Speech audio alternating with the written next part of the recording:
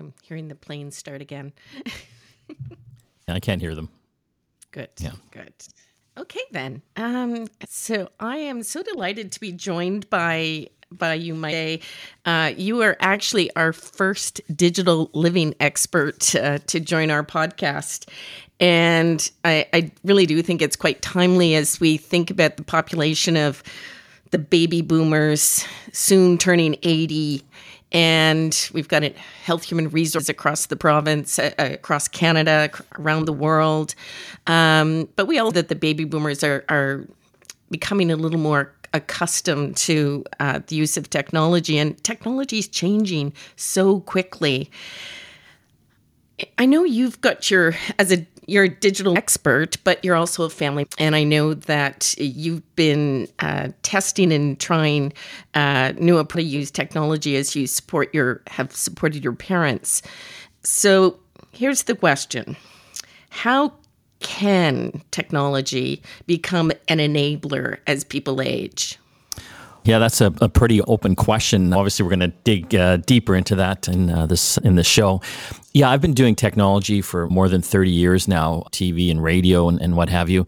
So it's been great for me to have this knowledge to help look after my parents as they've been aging. And I guess my overall message today is just find the tools that work from a health monitoring aspect and a communication aspect, and just keep it simple. There is a lot of exciting tech happening out there right now and a lot of developments, but the simpler you can keep it, the more quality time you'll be able to have with your aging loved ones and be able to keep more connected with them. Well, I think keeping it simple really is the key. When I think back to the old VCRs that always blinked and flashed, and yeah. It can be more complicated now. Yes, technology has made a lot of things simpler, but at the same time, there's just like a million different things you can do with technology, which kind of makes it more complicated as well, if that makes sense. And a million different things to figure out what went wrong. Exactly. I love using technology to monitor their health, for example, and we can touch on that as far as the wearables go, and just some simple things to automate and keep track of some of the things that are going on in their homes too. It's a great way to think about it. And what is the specific need that we're actually trying to address? And we've been hearing a lot in the seniors care living in sector about how people don't want to go into long-term care. We know that baby boomers really don't see themselves as ever needing to move into a long-term care setting. But we also know there's a certain percentage of the population that is going to need more specialized care. But our wait lists are astronomical. Yeah. So in Ontario alone, we have 40,000 people waiting for long-term care.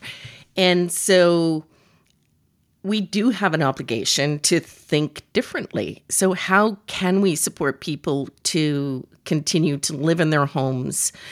I know you've, in your caregiving journey, have been using technology care, but also that quality of living. Share with us. So you've talked about the monitoring aspects. What does that bundle of monitoring tools look like? Again, lots of different tools out there, but I like to keep on top of their overall health, making sure that they're getting in enough activity during the day, and also be alerted if anything happens, whether they have a fall. My father, for example, he's 87 years old. He's living on his own now. My mother just passed away a short time ago. He has an Apple Watch that is paired with his iPhone, and he's given me permission to get the data from that watch whenever I need to see it, and the alerts as well. So I can see how much activity he's getting a day, which is it's fantastic, actually. He's getting more activity than I am, like more steps in the day than I am. But it's great because I can also see the days maybe he's not getting as many steps in, and maybe that's because he's not feeling well. And then I can obviously give him a call and make sure he's okay. And on top of that, he also has a heart condition, atrial fibrillation, and he's on medication for it, which is great. But I can also get alerts when there is anything happening there as well, and obviously check in on with him again. And then you can take that further. So with that particular solution, and I do the Apple Watch because that's kind of one of the more simpler ones out there. There's a lot of Android stuff as well for the Android folks out there, but it's a little more complicated. So I'm always about simple. And so the simpler it can be, the more effective it's going to be used. On top of that, there's other services as well. I'm really partial to some of TELUS's Living Well devices, and they've got a few different solutions there. They've got one that the family member can wear while they're in the home that is monitored 24/7. So if there's ever any issues, there's also a little call button on there. They can actually reach out and talk to someone if they need some help.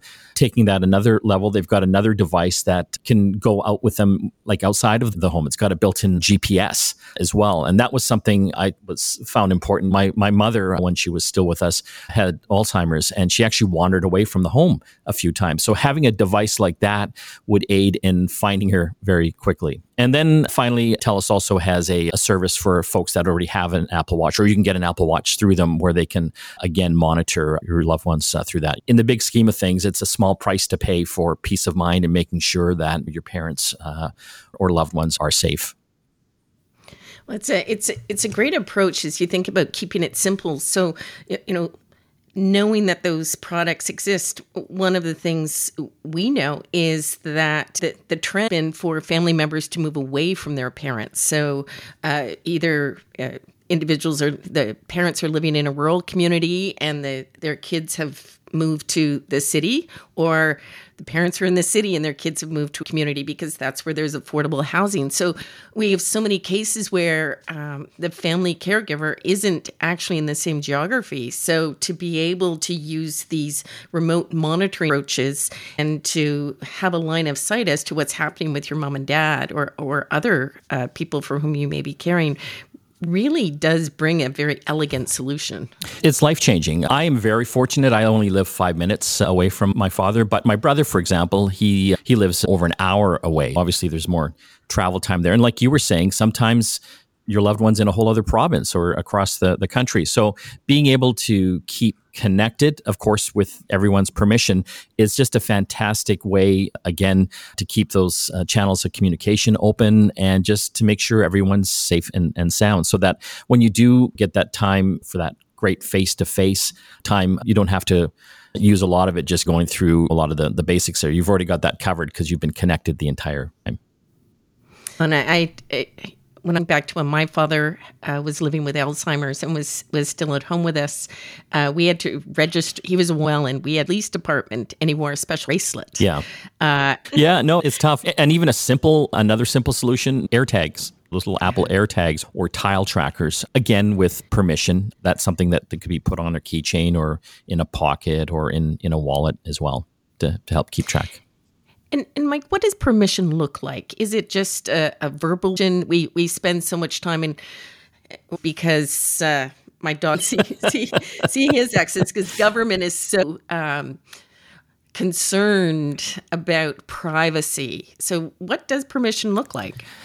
I guess that's just a verbal communication with you and your family members, right? I'm not writing out any contracts with my parents saying, hey, I've got some cameras here. I'm monitoring your Apple Watch. I sat down with them. They were happy to have these tools. They were happy because it made them feel safer. So I just sat down with them and I explained what they did. My mom, when she was still with us, loved her Apple Watch. She just loved knowing how many steps she was getting in and how many calories she was burning.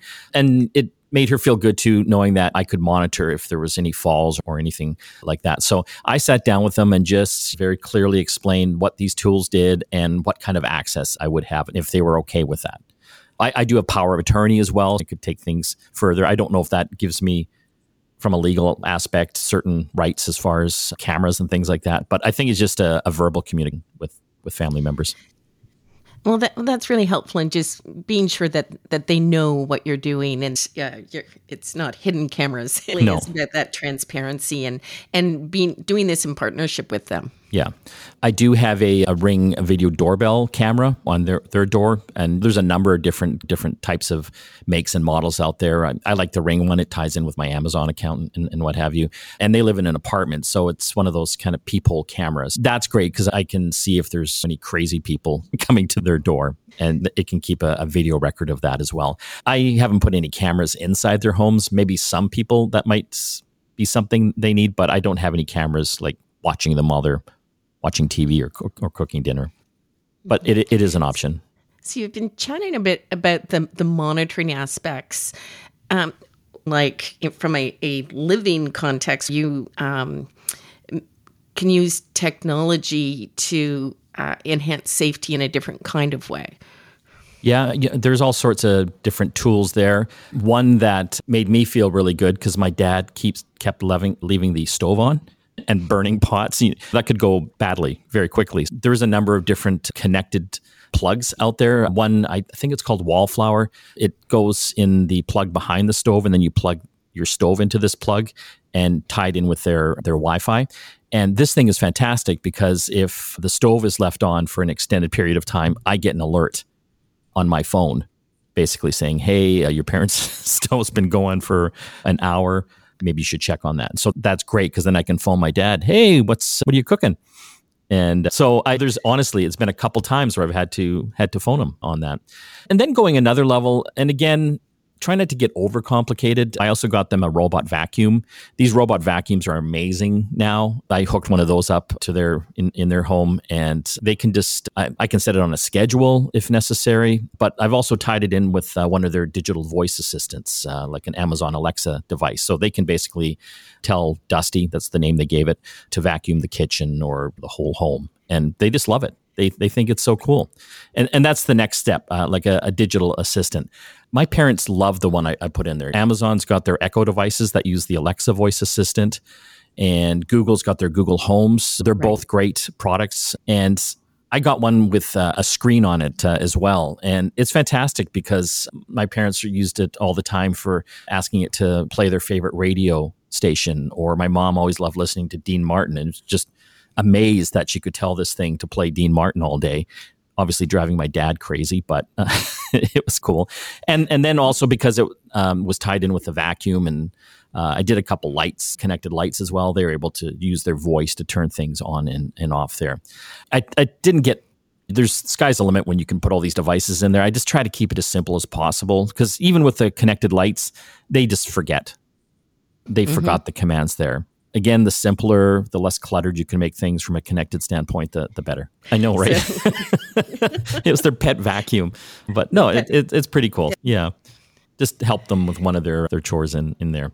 And also because it had the screen on it, it was great because I tied that in with my photo account. I just had pictures of the grandkids just coming up constantly. And that was a great tool because eventually my mom went into a care home, and I had put one of those on her bedside table. So she was always connected with great photos and memories of the family.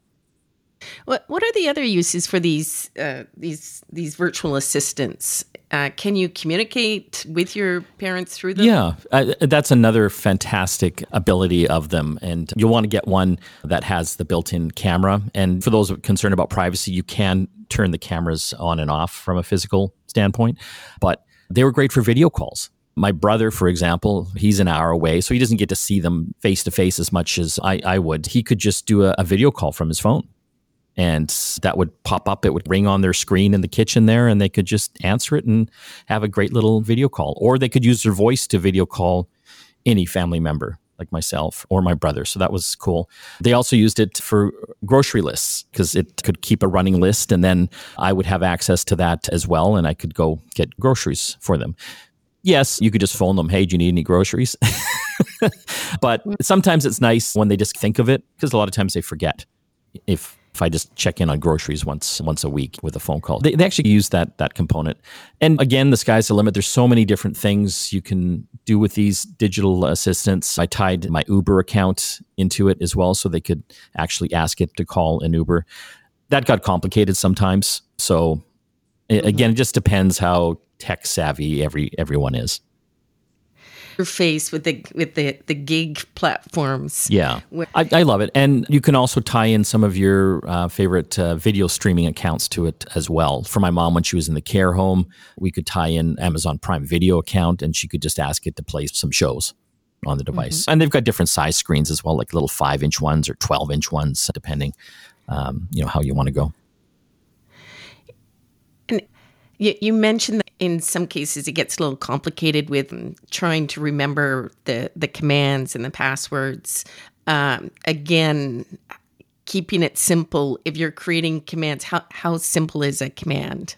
For whether it's Google or Alexa, you basically say, Alexa, get Dusty to clean the house. So that's pretty simple. What I ended up doing, I made up a list on my computer, and then I printed it out, just like a little card, and laminated that, and made a few copies of that. So my mom always had one on the kitchen counter, or when she was in the care home, there was like a little card there as well. So if she forgot any of the commands, she knew that she could just go to that card and basically go through the top 10 commands she could to do there. Yeah, I would highly recommend. These devices are so cheap now. Amazon's got them on sale like almost always, so you can pick them up like $100 or less in many cases. And what about things, for instance, do you use the assistant for reminding your parents to take dinner, or for checking to see they taking their medication, or are there other tools? That's another great aspect of it. Yes, you can actually set up reminders. So I can go in on my phone and basically through their digital assistant actually set up reminders at 8 a.m. and noon or whenever they need to take their pills, and it'll come up as a little voice reminder on the screen and actually speak out to them as well. There's also these connected pill dispensers. There's just a few different types out in the market. I know some pharmacies sell or give them away. I tried a couple. Basically, I would just take the week's supply of pills and stick them in this machine, and because it was connected, it would remind them via little voice on the dispenser, but I also would get alerts whether they actually opened up the little tray to take the pills. Whether they took them or not, I don't know, but at least I knew that, they opened the door to get the pills. But I don't know. Sometimes those things are hundreds of dollars. How effective they are. I never really got a good mojo going with that thing, because I'd always have to go and fill up the pills every week. Do you know what I mean? So if you're not near them, then that's a problem, right? So just doing even like a simple reminder, like even something that comes up on their phone or on like your digital screen assistant, that's probably a simpler way to go. Their Apple Watch. Or their Apple Watch, yes. Everyone's wearing these wearables now. It's funny, my dad was a Danish watchmaker, and he just loves his Apple Watch. And Apple Watch is the biggest selling watch in the world. Not just digital watch, but just watch in general. So it's just kind of part of what we do now with wearables. It's become so normalized and so accessible. For you've talked about all of these different devices, and they can give verbal messages. Do they all have the same voice? Can your parents differentiate? Do they know when it's one apparatus from the other? Yeah, you can change voices on these things, whether you want a female or male voice, what kind of accent you want. I just kept the default voice on there. Mostly it's Alexa talking to them. Mm-hmm. Yes, you can have like Google device and Alexa device. I just try to keep it to as few ecosystems as possible, just again to avoid any confusion, essentially. Well, and to that point, you've got... you really built out a digital household for your parents in this regard, and connected your household with their household. How well do these different devices interconnect? And is that a consideration? It sure is. And how you use them? Yeah, it sure is. It's getting better, but there are different ecosystems out there. Apple's got their own ecosystem. Amazon with Alexa's got their own ecosystem. Of course, Google's the other player out there. They are coming out or have standards now where they're all supposed to work and talk with each other better. But I think we're still a few years away from really simple, true, good integration there. My ecosystems are the Apple world with the Apple Watch and iPhone, and the Amazon Alexa ecosystem. Again, if you can keep it simple, that's I keep saying that because you can get lost in this sometimes. The fewer things going on, the better. And what about, I've got a lot of unused apps on my phone, but there are always updates as well. Is that something you have to manage directly, or parents know when there might be a software update that needs to be uploaded? Fantastic question. I have, wherever I can, automatic updates turned on just so that just happens. I rarely have to go into a phone or a device to update it. It's just automatically happening in the background, which I think is great. Again, on their iPhones, my mom had an iPhone, but she didn't really hardly use it, mainly just as a phone. Like, she didn't know how to get into the apps or anything. My dad's kind of the same thing. He just uses it as a phone, and he's figured out the camera now, which has been great for him. But getting him to read text, no, it's not going to happen. And he's not going to get into any of the other apps as well. And I think you'll find that with kind of the older generation. So before you start loading all these cool apps on their phone, just make sure that they want to use them or even know how to use them. Yeah, exactly. I want to go to the point that you made about consent and getting consent, and your mother was with you, and I'm so sorry. It's never an easy thing for any one of us. And I know you'd mentioned that she'd been in a care home, and that you used a device in the care home. I was wondering about that, because when you go into these care homes, they've got all sorts of packages they sell you as well, right? Oh, you want TV? That's going to be $80 a month. Oh, you want internet? And so that was the thing, because obviously these digital devices have to have an internet connection. And I just thought, you know what? It's only this Alexa device. Do I want to pay? I think it was like $100 a month for internet. And so I just asked the administrator there, hey, I don't want to pay $100. Can I just hook it up to your kind of Wi-Fi? Because it's a glorified digital photo frame for the most part. So they were very gracious with that, and they're like, no problem. I didn't have to pay that $100 a month. But when it comes to permission, I read through all their stuff. I don't think they really have any good policies for that, because these digital assistants, like that Alexa device I put in there, it's got a camera built into it. Do you know what I mean? I told the nurses about it just so to make sure that they knew what was going on. And I physically turned the little camera off just because I don't want to be that weird, creepy guy. But it is a fantastic question. And I don't think a lot of care homes have really got policies around that yet. It really is something that triggered for me. And I was thinking back to the pandemic when care homes around the world were closed to visitors, and virtual visits became the thing. Yep. We had frontline staff who were supporting members with iPads, Zoom or FaceTime. And but as I'm thinking about this, there's such an interesting opportunity as we think about living in long-term care. What does that look like? I know we had our association hosted a conference, and on the exhibit floor there was a robot that was actually a waiter. Yeah. But the waiter had face recognition. Serving food, it could ask questions of the person it was serving, and depending on the response, could trigger an alert to the nurse. Yeah, that technology is here now. Amazon, they have a little robot called Astro that they're beta testing right now. People can actually sign up to get this robot. I think it's a couple $1,000, but it's got little wheels. It's got a little screen for a face as well. Like you were saying, it can recognize faces. It can play music for you or your shows. It can go around the home from a security aspect and make sure everything's cool. It's got like a little periscope camera that comes out of its head. It can actually go up and look above the kitchen counters to make sure things are turned off, like stoves, for example. Stoves. And one of the things they said that was a big use for it was just as a companion as well, because they're finding a lot of seniors were actually using it to talk to. My mom loved her Alexa device because she was very into news and just loved asking a million questions. And Alexa never gets tired. Neither does Google. You can keep asking it a million questions about everything you've ever wanted to know. These robots are here. There was another one I've seen. It's more so in Asia. It's this little robot cat that just sits with you. You can pet it and it purrs and it knows it's the different owners there. So we're going to be seeing more of that type of technology over the next few years, definitely.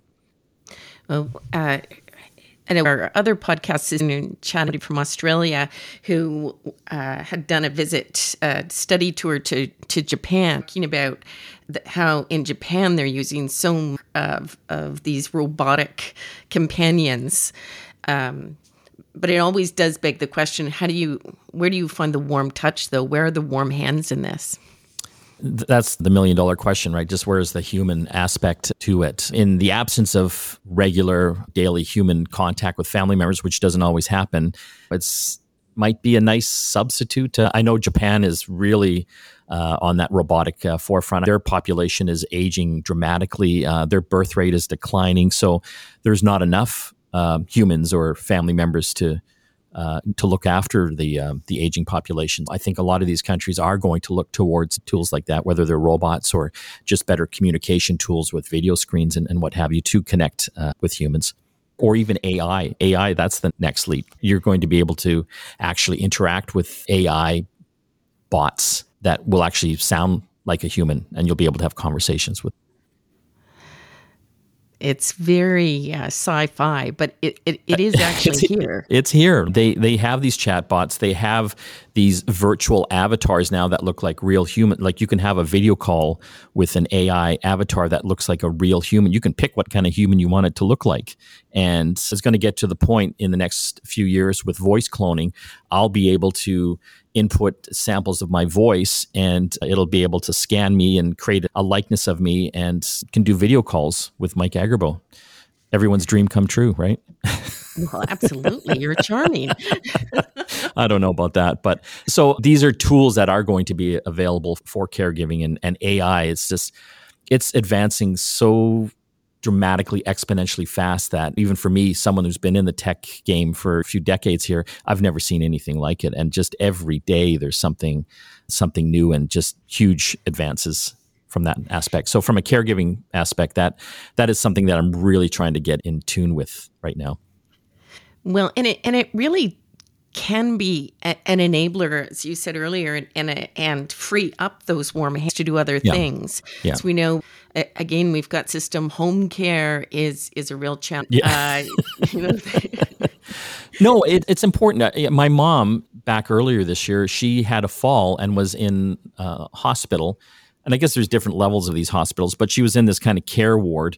And they didn't have TVs or anything there. And I tried to visit her as often as I could, once or twice a day. Same with my dad. There are just hours that go by where she's just sitting there. She couldn't really read or anything like that. She's just alone with her thoughts, right? Because the nurses don't come around 20 times an hour, right? Maybe once every half an hour or an hour just to make sure that the patient's okay. So the more tools that we do have to just have some interaction, I think that's something we have to look at in the coming years. It does make you think about the workforce as well. So if we're going to be introducing new technologies into our homes, care environments, whether it's hospitals, long-term care homes, in Ontario, our has invested billions of dollars to build new long-term care homes. We know that a lot of the existing stock is much older.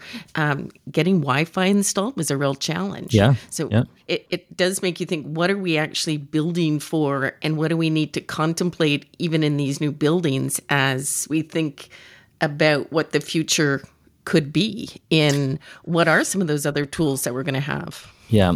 Unfortunately, they're probably 10 years behind already, building what they're building now. But obviously, I think good connectivity and screens for communication with family members or AI caregivers. And I know everyone freaks out when I'm saying an AI caregiver, but I'm just telling you that's the way it's going to go. There's not enough human caregivers in the system. We don't have enough doctors. My dad's doctor just retired and he can't get a new one. So he's just out in the cold. The hospitals don't have enough staff. So we are going to be looking at these computers and AI technology to help with that.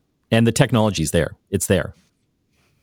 Well, I know during the pandemic, mental health supports went entirely digital across the country. Yes. And so a psychiatrist in Toronto could be doing a consultation or doing a therapy study in Thunder Bay or Sioux Lookout or even British Columbia.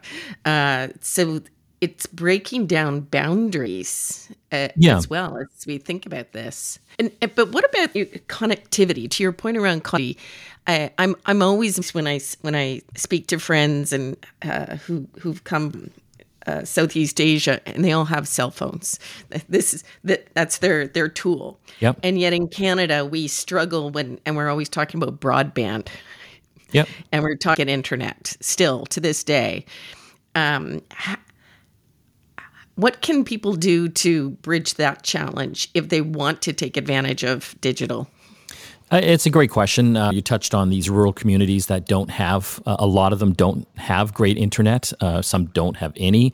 I know a lot of the big carriers like TELUS, for example, that's one of their driving missions to connect these smaller communities. And I think they're doing a great job. But sometimes you might be in a location that just is underserved. Technology has caught up there. There's there's a few solutions. Starlink's probably one of the best ones. They're like a satellite internet provider. They're owned by Starlink. They're owned by SpaceX, Elon Musk's company.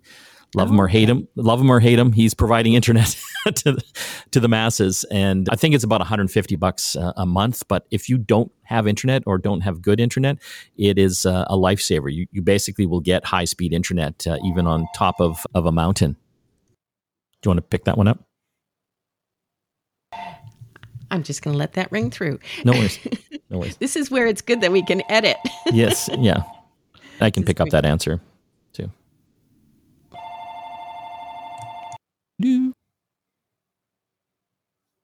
All good. There we go. Okay. So I'll just pick that up.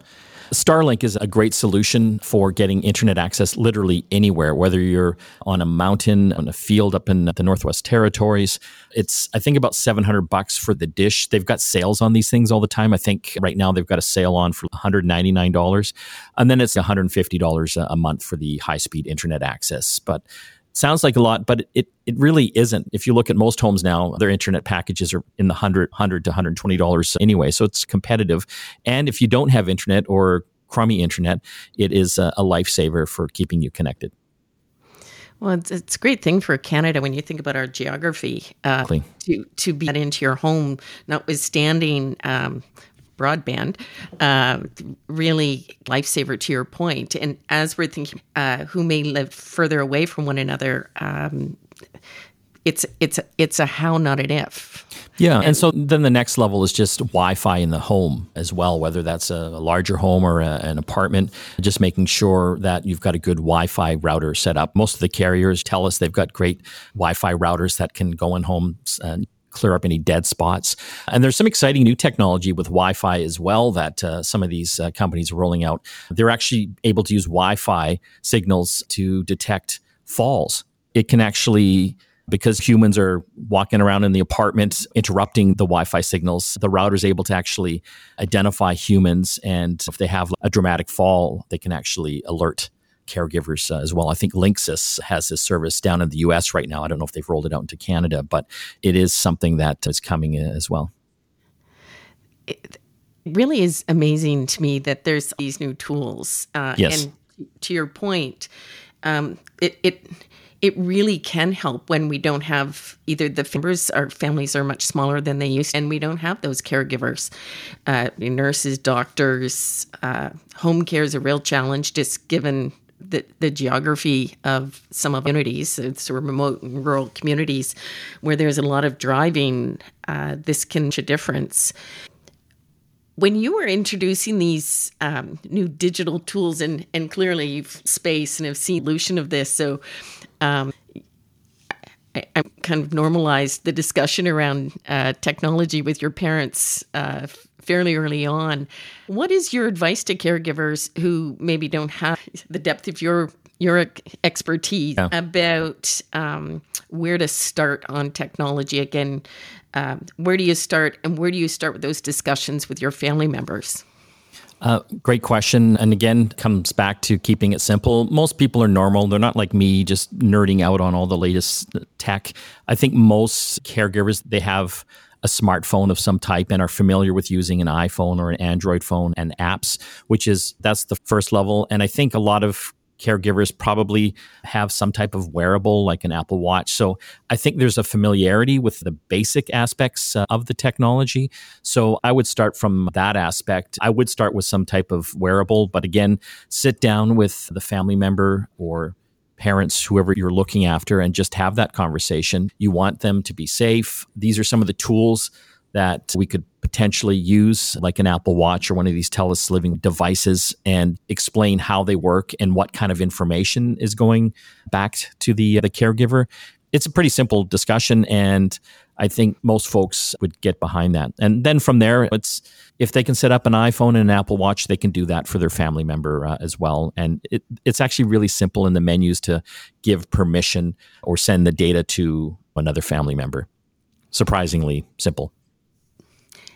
And building on that, you commented earlier about the smart dispenser that you can get at your pharmacy, but find that it was all that useful. And I know there are other technology evolving, whether it's a diagnostic cuff or a cardiac. No, it's a good question. The wearables, like the Apple Watches, they monitor the heart rate, and as long as you get one of the more newer models, they can detect irregular heartbeats and things like that. I'm not a doctor by any stretch, but at least I'm getting that information, and I can then tell my dad, hey, we should go contact the doctor. This looks unusual. Yeah, there's all sorts of technology out there. The pill thing, it was a lot of work and I just questioned the return and the usefulness. Like, with this, is it sustainable to keep up that system? There are smart toilets now. Withings has got this smart toilet seat thing where you can put in capsules, and when you pee into it, it'll tell you if there's something wrong. Cool. But that adds another layer of complexity. You talked about smart thermometers. One thing that might be cool are these smart scales for weighing. Yes. Those are cool because they're simple, right? Your parents, no matter how elderly they are, they've probably used a scale before. And if you get one of these connected ones, they're pretty cool. They can measure all sorts of stuff, not only just weight, body mass index and muscle and all that. And you can get that information sent to your smartphone as well. But yeah, the sky's the limit as far as these different devices. And it's a huge industry. It's like a multi-billion-dollar industry right now. All these firms are just coming up with new ways to monitor health. But again, how simple is my question. Will you use it? Will you use it? And who's receiving the information, and what would they do with that information? Yeah. And is it useful information? Exactly. And for diabetics, my dad is diabetic, for example. They've got those little, I think Libra Freestyle, for example, is one brand. They look like little coins that you stick on your arm, and it will just 24/7 monitor your glucose levels instead of having to prick your finger all the time. That is cool. That's typically more for type 1 diabetics that need insulin all the time. But wow, that's such an advancement over how things used to have to be done. That's another, obviously that's a must-have type of tool. And I know a lot of the healthcare plans actually cover those things. So to your earlier point, will you use it? How do you, if there are so many products out there and so many new products coming on market, you talked about how quickly technology evolving, including with AI and these robots. How does a layperson pick a winner?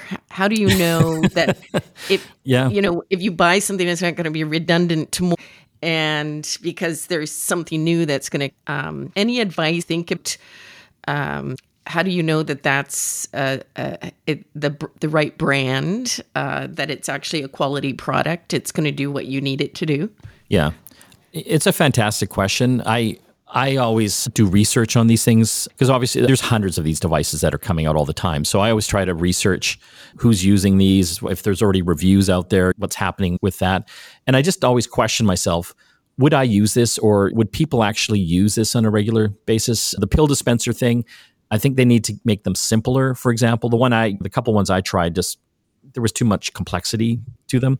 And I just thought, will normal people actually wrap their heads around this? And the answer was no. I know there are some pill dispensers out there that are trying to make that even simpler. I don't want to talk ill of those, but I would just, Google is your friend. Just go online and see what experiences other people have had. And I know sometimes these are really new technologies, so there might not be a lot of reviews, but again, always, do I think I will use this, or my family member will use this? What's the complexity level? Yeah, that's it's a great question to be asking. Simplicity, Yeah. asking yourself that research. That's really important. And reading the reviews Yeah. uh, by people, Yes. users, as to Yeah. what was their experience with it, um, and really understanding will it work the way it needs to work given whatever technology setup you have in your home. Yeah. Because you can end up spending hundreds or thousands of dollars on these things. I talked about that smart toilet. Is that going to be a regularly used thing for the amount of money that you're going to spend on it? I don't think it's ready for prime time yet, for example, on that. There's smart mirrors now as well that can detect things. And I'm just thinking, oh my God, having to set that thing up. Yeah, this is crazy.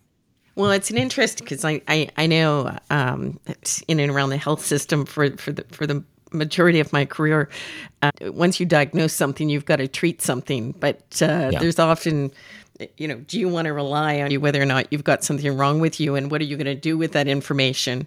Doctors always tell us not to Google things. Yeah, so we have all this information, right? But where is it going? I feel for these doctors sometimes. All these patients coming, hey, I printed out my Apple Watch thing here. I think it's a useful tool, but is that information going to the doctor? No. Can we even access our own personal health records yet here in Canada in an easy way? No. Apple's done an amazing job down in the States connecting with all the different health organizations down there. Apple users in the US have really easy access to their health records, whereas we don't have that. Unless you know something I don't, but no, my dog has better access to it. Yeah, so you made that. As I said. And that's sad, right? Shouldn't we have access to that? I would love that. We have some basic stuff, but it's nowhere near what the US has yet. I know it's coming, but for me, it's not fast enough. And so again, you got all these devices monitoring things. Where is that information going? Well, and that's where my next question is actually going. So there's a lot of data, and is it going to the typically not without your permission? They're really heavy on the privacy because, as we've seen all the news stories, whenever there's any privacy breaches, they just get roasted on there. And again, like that smart toilet, sure, okay, they peed, they've sent me this information. I don't know anything about this stuff, right? So then it's got to be sent to the doctor. The doctor's probably going, oh my God, doctor's going to have to end up doing a bunch of tests anyway. Yeah, it's just, you're right. Where does it go? And the whole privacy thing, yeah. I think we're far more comfortable now, and I think your government is terrified about privacy breaches. But we can't at the same time. We cannot access our information. Go to the app store and you're greeted by a lovely concierge who greets you. Type in your Apple ID, and then they know exactly how many devices you have. They can tell you. When you bought your devices, they can just walk you through your whole suite of Apple services. And then they can do the diagnostics store. Then they send you away, and then you come back in the afternoon and they fix your problem. Yeah. If only our health system would work that way. One day, that's my dream, but we're getting there. It's not an easy thing to get all this integration going. I recognize that. And the privacy implications are huge too, and just managing that aspect to make sure that our personal information doesn't get out into the wrong hands, which seems to happen more often than not. It really does, but I'm comfortable with sharing information now and accessing things, going online banking. We've certainly, if we could actually memorize all of our passwords, that would be a wonderful thing. Yeah, there's password managers out there that kind of help with that, but it's another layer of complexity. Implementing that. As we're thinking about the aging population, and I know she passed away in 2015. She had a Mac. She had Facebook. She had passwords. She gave me her passwords. So I was able, when she did pass away, I had all of her various accounts that she had, and I was able to manage those. Is that something you recommend people do as well? Just being aware where you have aging parents, if they are on social media or any of these platforms? Of course. Yeah. With my parents, they weren't overly tech savvy, so I just got them with their permission to give me up their usernames and passwords, which I set up for them anyway. So that was easy. If they don't want to give that up, at least set you up as a legacy contact.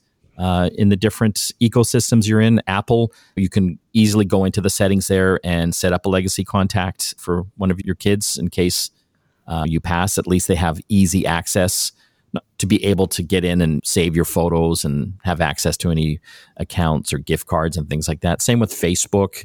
You can set up a legacy contact in there. I think that's important as well. If you can think of anything digital, online banking, your credit card rewards points and things like that, start thinking about that now so that you would have easier access to that when they do pass. Great advice. Yeah. So, the final question: you talked about what you dream of, knowing where we are today, and you even begin to,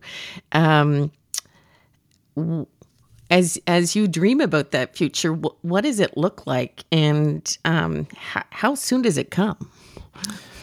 With the advances of AI, there's going to be some dramatic innovations and leaps forward when it comes to healthcare and caregiving. Already, I've seen demonstrations of AI pharmacists that basically phone you up after you got your medication a few days later. It's like a human voice asking you, "Hey, Mike, how's that cholesterol medication? Is any side effects you're feeling?" And it's like a real voice, but it's AI. And it's smart enough to understand my answers. I'm like, oh no, I'm on the toilet all night. So it's smart enough then to go, oh, okay, you need to go back to the pharmacist, or it'll ask you, hey, can I set up an appointment for you to go see your doctor? And so I know some people, I don't want to talk to a computer, but a lot of times you might not have a choice because you can't get a hold of your doctor or your pharmacist because they're so busy and overwhelmed. There's not enough of them. We're going to see a lot of that over the next 5 to 10 years, and just diagnostic technology as well. There's new AI technology that can basically scan people's eyes and detect whether they're going to get Parkinson's or not, because the AI has been trained to recognize the markers in the eyes from hundreds of thousands of scans of patients. So that's exciting to me. That's going to increase our lifespans and our health, I think, as we get older. And just the monitoring aspect, I think, is going to be amazing as well. How well is that going to work inside our homes? I talked about the Wi-Fi knowing if I've fallen. It apparently also can know if I'm agitated because it can read my heat signature and things like that, and hear how my voice is. So it's crazy tech that's here now, but just it always takes 5 to 10 years to filter down into the mainstream, if that makes sense. Wow, it's the future is here. Yeah. So I know it's scary. It's change. Technology is also always scary when you first hear about it. But as long as we've got good systems in place and privacy regulations, hopefully it'll kind of ease us into that brave new world. Well, it really is exciting. And as we think about people wanting to stay at home, as the people who want to stay well, so to go into long-term care or hospitals, this is really hopeful. This gives me great hope. It's very exciting. So thank you so much for sharing. I really appreciate you having me on the program here and just sharing some of what I've learned. Hopefully it'll help some of the folks out there. Oh, I think it will. Absolutely. Thank you so much. It's I have to say this is one of my most inspiring episodes, and I'm really looking forward to sharing this with everybody. Thanks so much, Mike. Okay, Britt? Did you remember to hit the record button? Yeah. Okay.